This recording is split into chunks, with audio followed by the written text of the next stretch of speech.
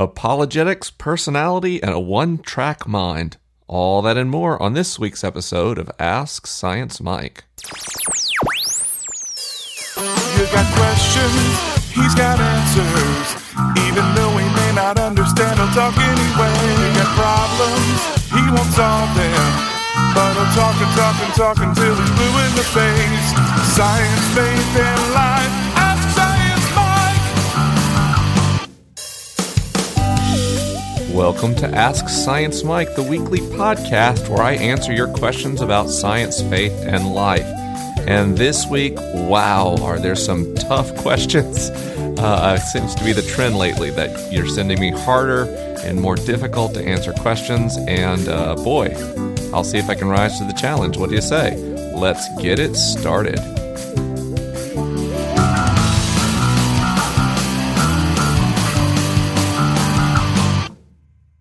Couple of quick announcements this week. One, Season 3 of the Liturgist podcast is here. We kicked off a new season with episode 37 on the Enneagram. We've gotten really good feedback on that. So if you're a Liturgist podcast listener, go ahead and fire up your feed subscription to that show. It's back on the air.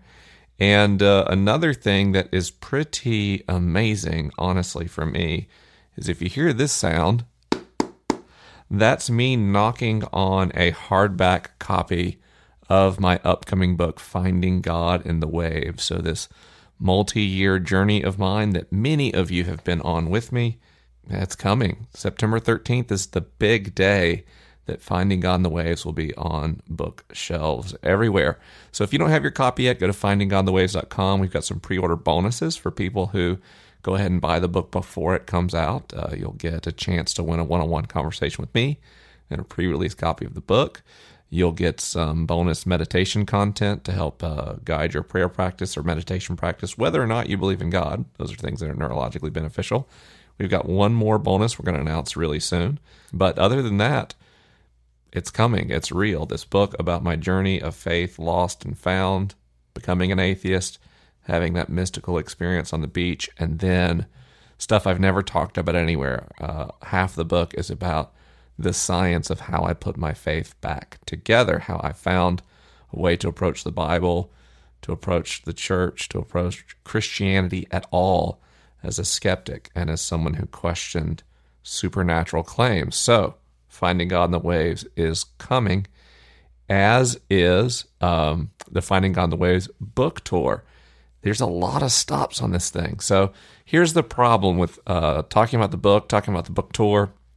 I don't want to wear out the people who listen to the show all the time, but I get constant tweets and Facebook messages from people who listen to the show or follow my work asking me if I'll be in a given city, and I'm going to be there. So I've got to get the word out about these dates. So here's kind of a rundown of where we're going to be. I'm going to launch the whole book tour right here in Tallahassee, Florida, with a launch party on September 13th. I'm going to have some musical guests. That's going to be a lot of fun, and I'd love to see you there if you're in or around the Tallahassee area. From there, and I'll just kind of list these off, I'll go to Denver, to Naples, to Philadelphia, Chicago, Nashville, Columbus, Atlanta, Savannah, Georgia, several Los Angeles stops. You've been asking about those. We'll go to Glendale, to Mission Hills, and then we'll also go to Costa Mesa for you Orange County folks. Going to Portland, Oregon, Grand Haven, Michigan, headed to Northwest Nazarene University in Idaho, and headed to Houston, Texas with BioLogos. Now that's the stops we've announced so far, and that is quite a few. But I will also be going to other cities that aren't announced yet. So you want to keep going to findinggodinthewaves.com/tour to find out if I'll be near you. Finally, and this is pretty cool, Andrew Galucki is the guy that does all the pre-production work on Ask Science Mike. He goes through and filters through all of your questions and picks out questions for our patrons to answer. And he is not just a podcast person, although he has his own show called Middle Class Musician, which is quite good. But primarily, he's actually a singer, songwriter, and a musician. And he's really talented. It's hysterical to me that I'm like a nerd, And Andrew's like this really cool musician guy, and then he helps me with the podcast. Just seems kind of backwards. That seems like I should be getting Andrew coffee or something. But he has a new single out called I'm Not Going Anywhere on Noise Trade. It's free. It's amazing. So I'd encourage you, I'll have a link on AskScienceMike.com this week to Andrew's new single, I'm Not Going Here. I'd really encourage you to go check it out. It's quite lovely. And that's all the announcements this week. So let's answer some science questions. Okay, so I just listened to an episode of this great podcast called Invisibilia. This episode is particularly called The Personality Myth, and in it they break down the notion that personality is a fixed part of us, and that what we perceive as personality is just how we respond to our circumstances. This raised so many questions for me, but I bring this to you to see if you know how prevailing this notion is, or if it's fairly uncommonly believed among scientists. Also, if this is the new way we should be thinking about personality, what does this mean for faith? How can we believe we're made uniquely when we don't even have an actual personality? Anyways, just wanted to see if you had any thoughts on the subject. I've really been enjoying contemplating this. Thank you. So first of all, I really love Invisibilia. It's a great podcast from NPR. And although I haven't heard this particular episode, when I do have time to listen to podcasts, Invisibilia is usually way up my list, although I tend to be very, very far behind on most podcasts. As I've noticed, people who make podcasts are generally really behind on listening to podcasts. It's kind of a strange thing. Most of the people I know who make podcasts they just get behind. I don't know. Maybe it's because we don't commute as much as everyone else. So we don't have as much car time or subway time to listen to podcasts. But this thing of personality is something I think about a lot. You know, our first episode of the Liturgist podcast this season was about the Enneagram, and the Enneagram is a personality typing system with spiritual roots. And like other personality typing systems, it does not have a lot of scientific or clinical merit.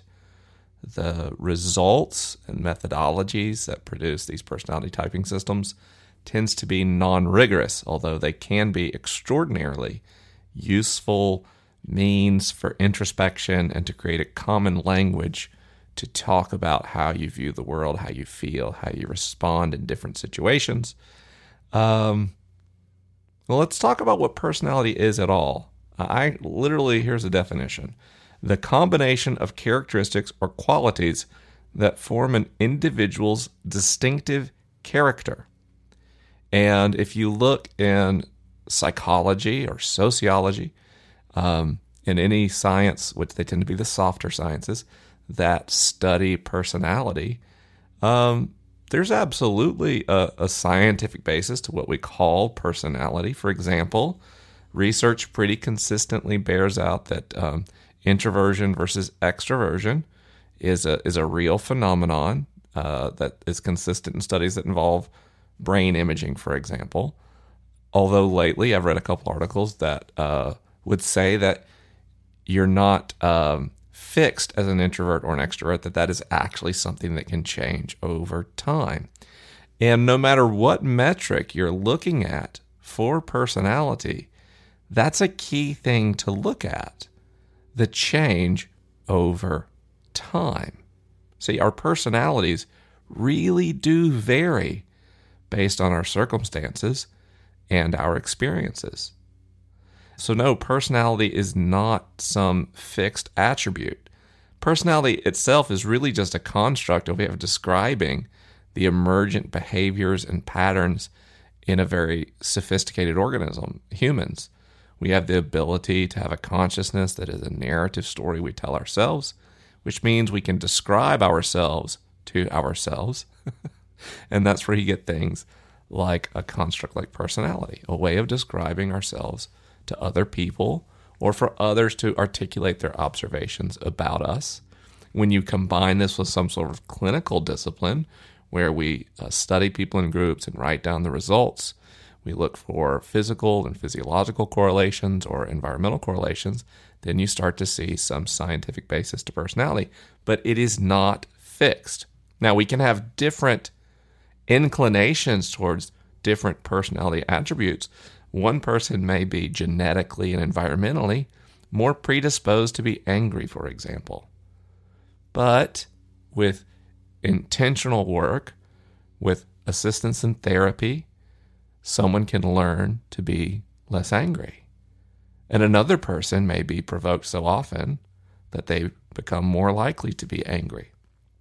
I don't think this means that we're not uniquely made or that we don't really have a personality.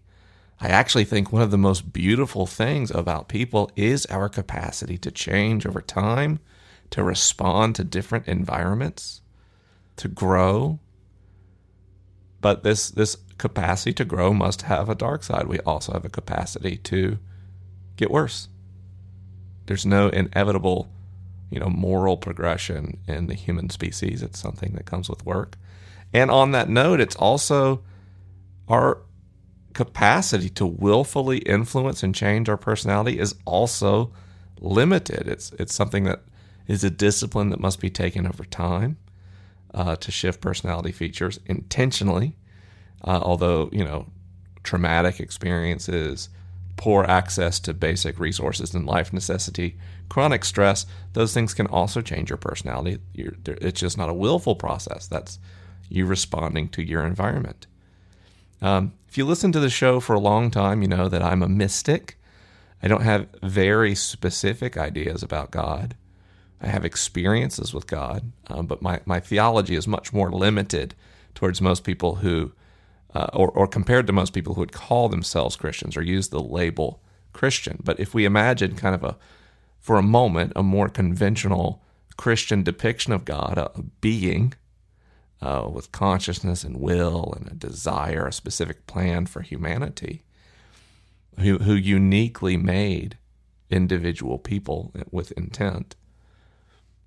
The fact that our personalities can change don't in any way undermine that idea.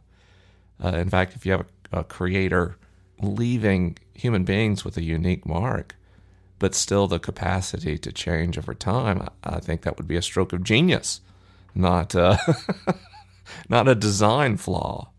In fact, one of the things we work hardest at, creating artificially intelligent systems and robots that can navigate environments, is that very capacity for change. We're pretty good at engineering a machine that can operate in a very specific condition, say an automotive robot that can paint a car fender or place welds in a certain position. And they can do that with a speed and a dexterity that we can't match. But if you change anything in that environment, the robot is no longer able to cope. So our capacity to change, the fact that our personality is not fixed but can change over time, is really a sign of human resilience and strength and beauty, not some kind of divine negligence. Our next question came in via email, and it reads, "Hey Mike, like you, I was also raised Southern Baptist, became an atheist, and refound my faith.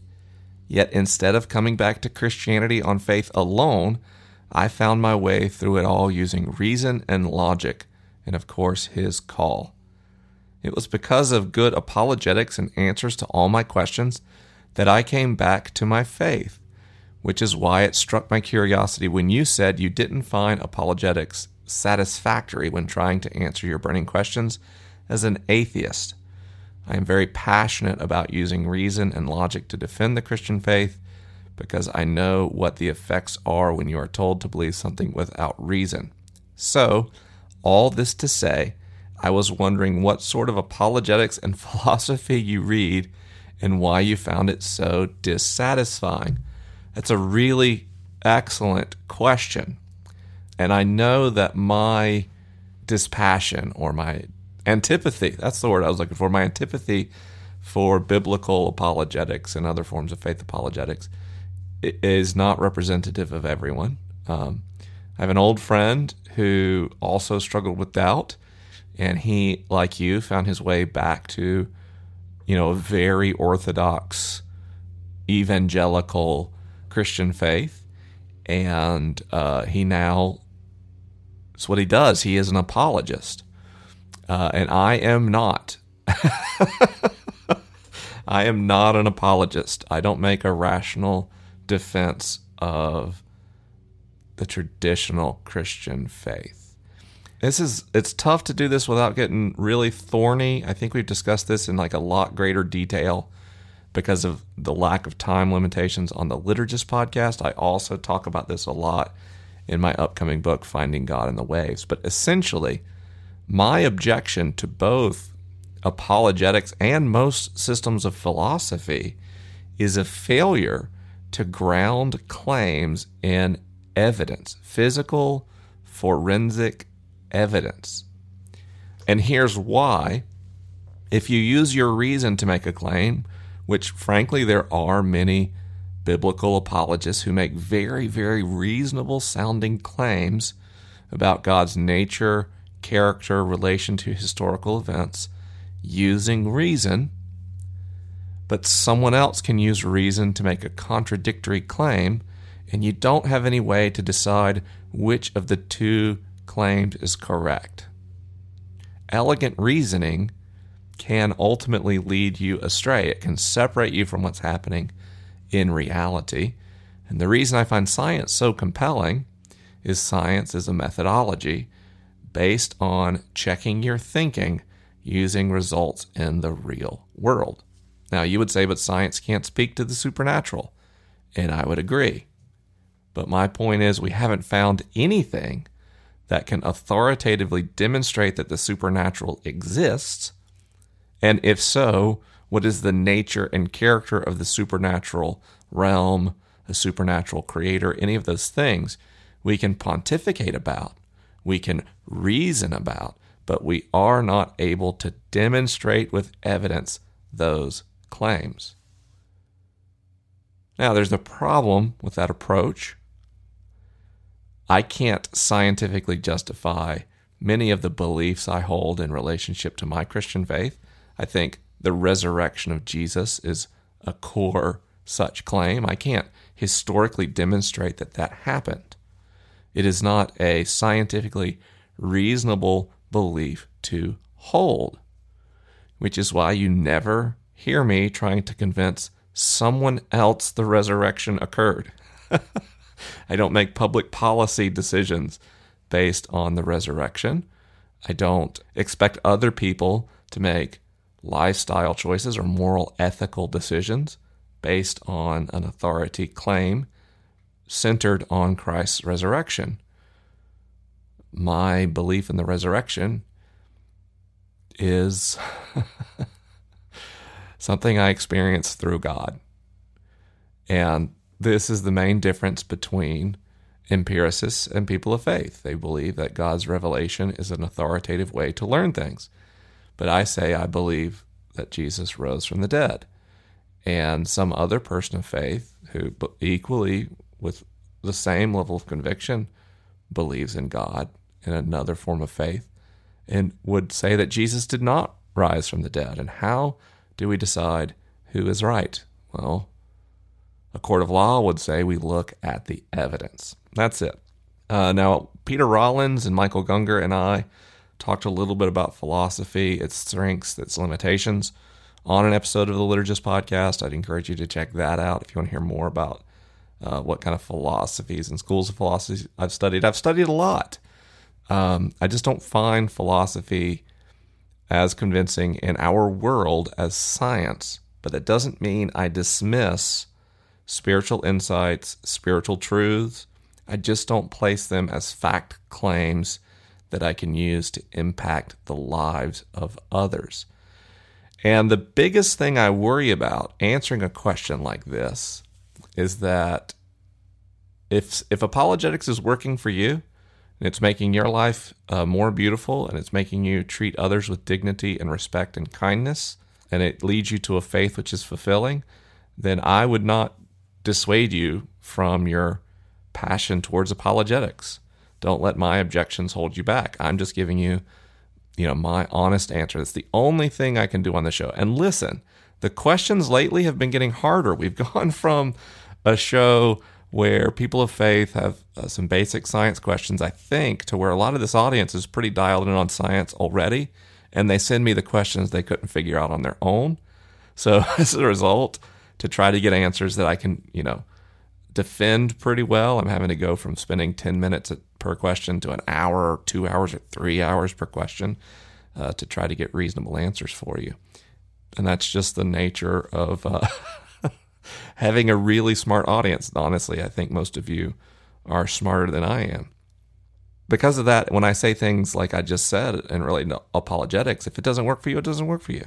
I'm not here as an expert. I'm here with one commitment and one commitment only, and that is to create the space for your questions and to answer them honestly.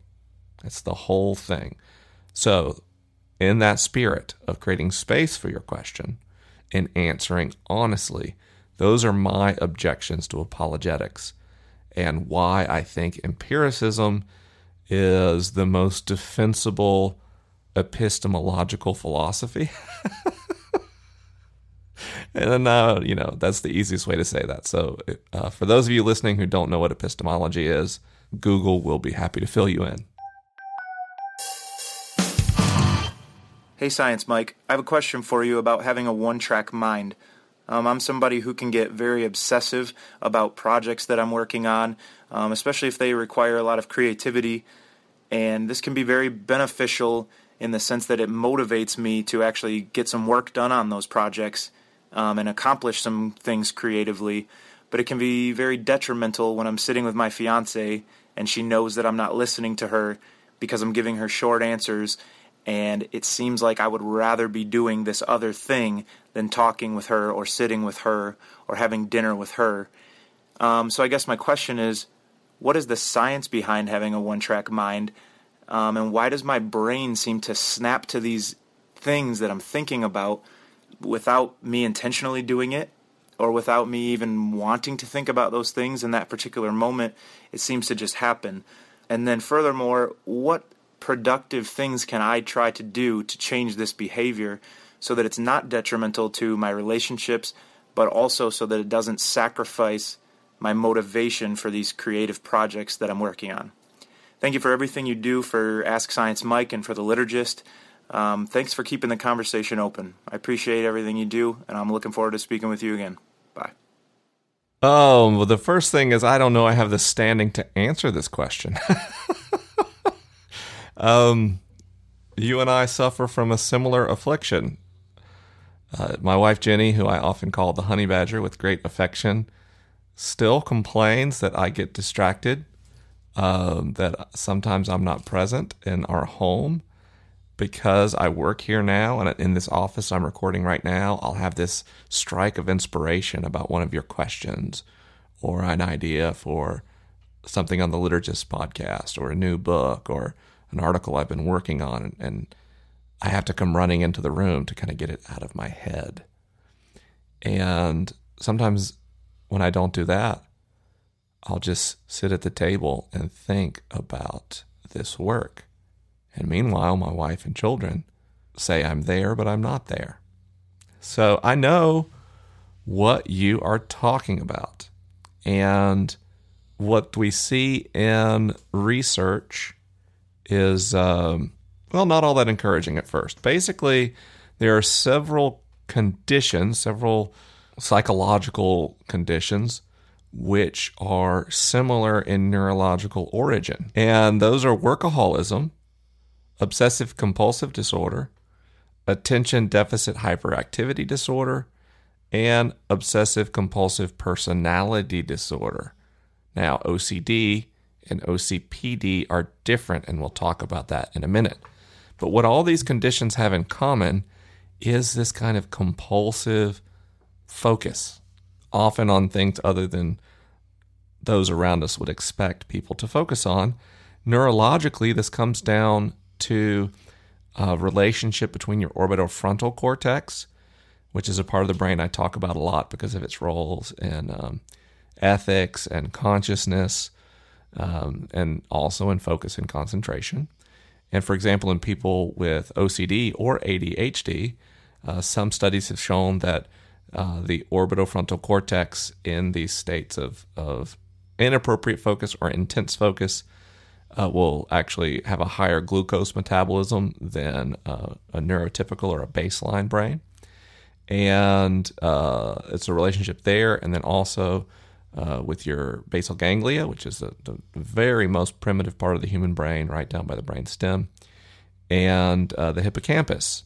So this network between these three parts of the brain gets intense in people who are workaholics who exhibit OCD, ADHD, or OCPD.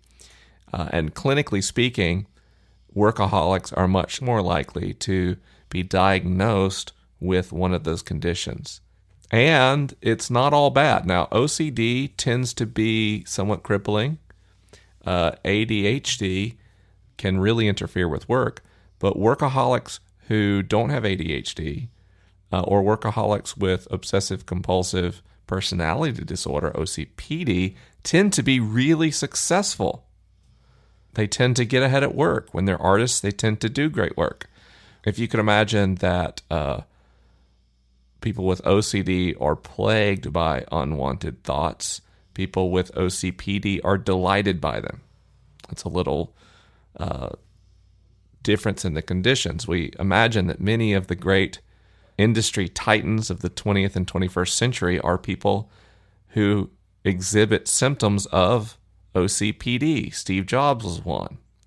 There's stories of Steve Jobs and when the Macintosh factory was being created, crawling around the floor looking for grains of sand or dirt because he believed that the factory couldn't be kept spotless. It couldn't produce perfect machines.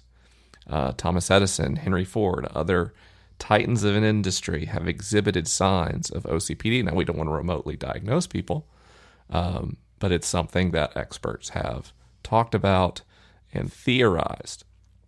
And when this happens, when you dig into something you just can't let go. And this can be destructive in relationships. As much as it can be good for your career, it can be bad for your personal relationships. Now, I have made great progress in managing my workaholic tendencies, though I relapse often. And this is from a series of experiences. First of all, workaholics, those of us who get obsessed with our craft or our trade, are prone to burnout. We work too hard for too long to the point we lose the ability to work. And if you know anything about workaholics, when you can't work, you get anxiety, guilt, depression. And so this becomes like, it intensifies the burnout because you can't recover because you can't deal with not working. By the way, neurologically speaking, workaholism shows the classic signs of any addictive behavior or substance. So you don't want to burn out. And that means even if you're not worried about relationships, just for your own productivity, the best way to continue to do the thing that you enjoy is to learn to control your work. Here's some things that help. 1, structure. Becoming more structured about your time is essential. I run my day on a calendar and a clock, and I have times of creative output. I have times where I return emails and phone calls, and then I have time where I am not allowed to work, where I'm with my family, where I spend time with friends. And I have a set of controls that let me offset that impulse, because a lot of times if you're a creative person, you have an idea, and if you don't get it out of your head, you lose it. And that's like, in our industry, that's losing gold. So I have little apps on my phone. I have mind mapping apps. I have which is called MindNote. I have an app called Evernote. And when I have that little strike of inspiration, I just go ahead and get it out of my head and into the app in just 20 or 30 seconds, right? Really, really fast as possible. Sketch out the idea so I can come back to it later and rekindle that inspiration. So combining, a more regimented schedule with the capacity to do mind dumps and get things out of the brain helps train me to feel like I don't have to run into my office and get working immediately. Now, I also have times of the day when I don't allow myself to use computers or a smartphone. In those times, I have legal pads and notebooks I write ideas down in. But it's this idea of you're kind of redirecting this impulse, this compulsion to get to work. Instead of fully working, you're just giving yourself the breadcrumbs to get back to that state at a time that you're actually working.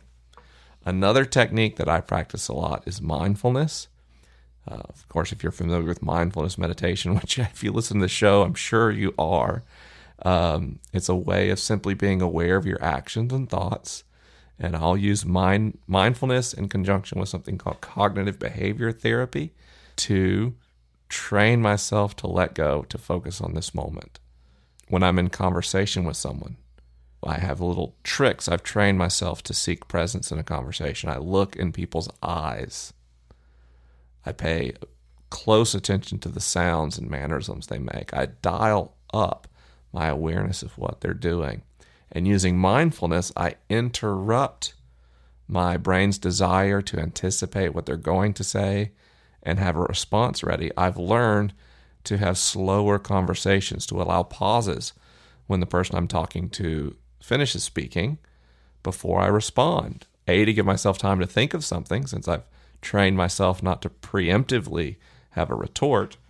And also, sometimes I've found in conversations, when you don't immediately say something, the person will keep talking. They have more to say.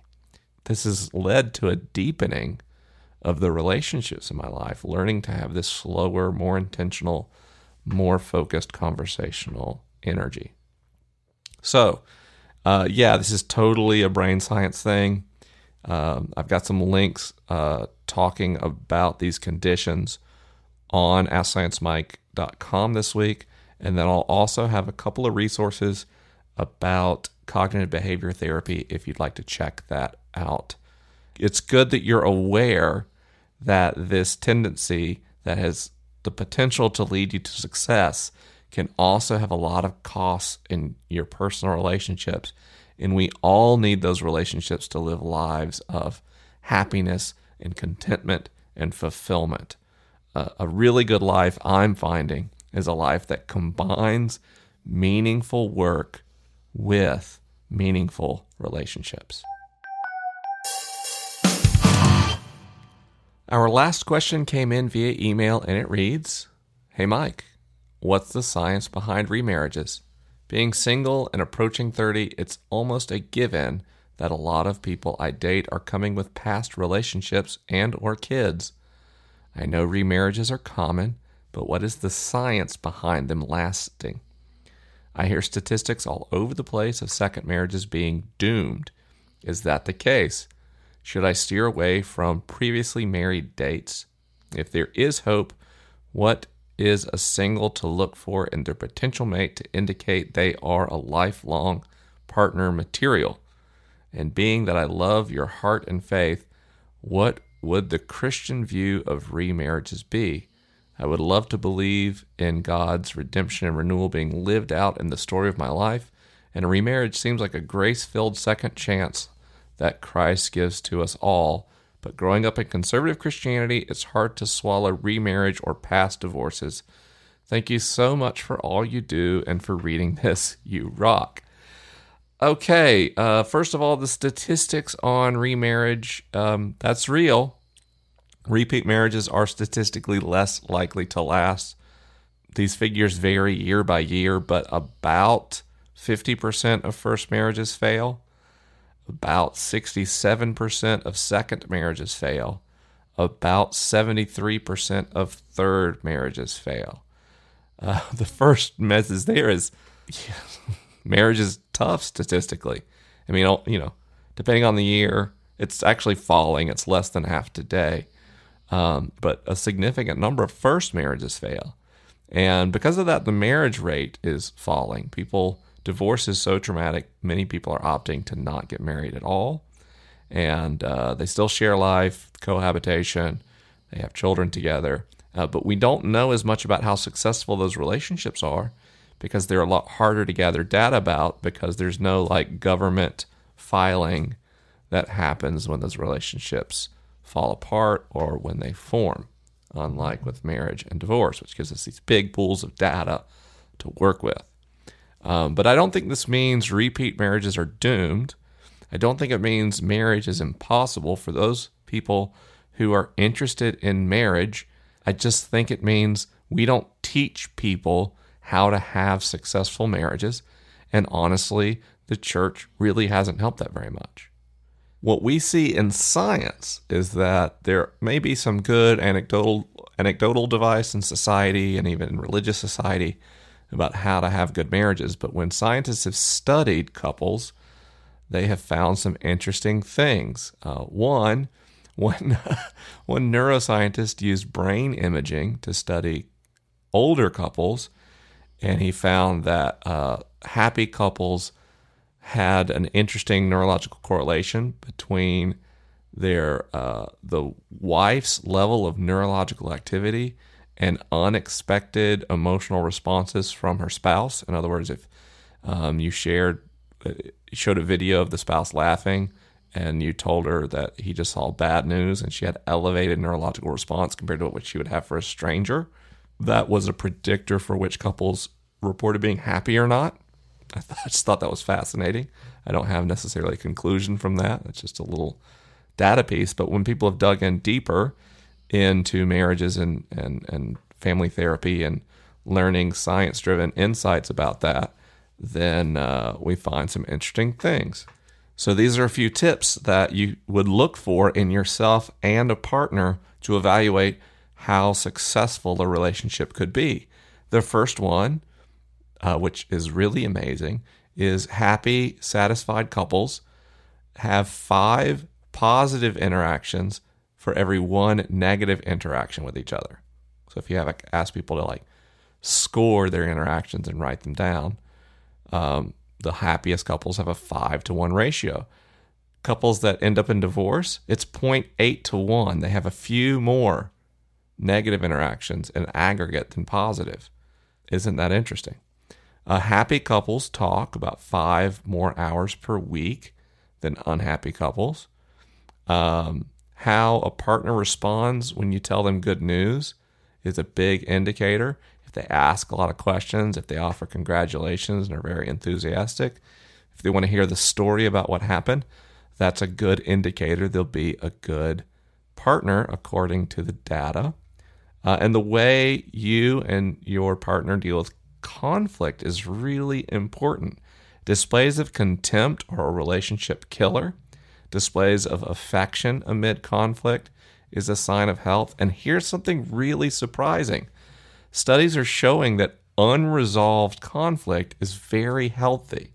So relationships where people feel like they have to come to a resolution on every issue are actually less likely to be successful than people who can disclose conflict and then basically agree to disagree. And this was a huge insight for me when I learned that, because my wife and I disagree about a lot of things and we get it out, but we don't come to any agreement over sometimes even substantive issues, but we love and respect each other and acknowledge the validity of the other's position.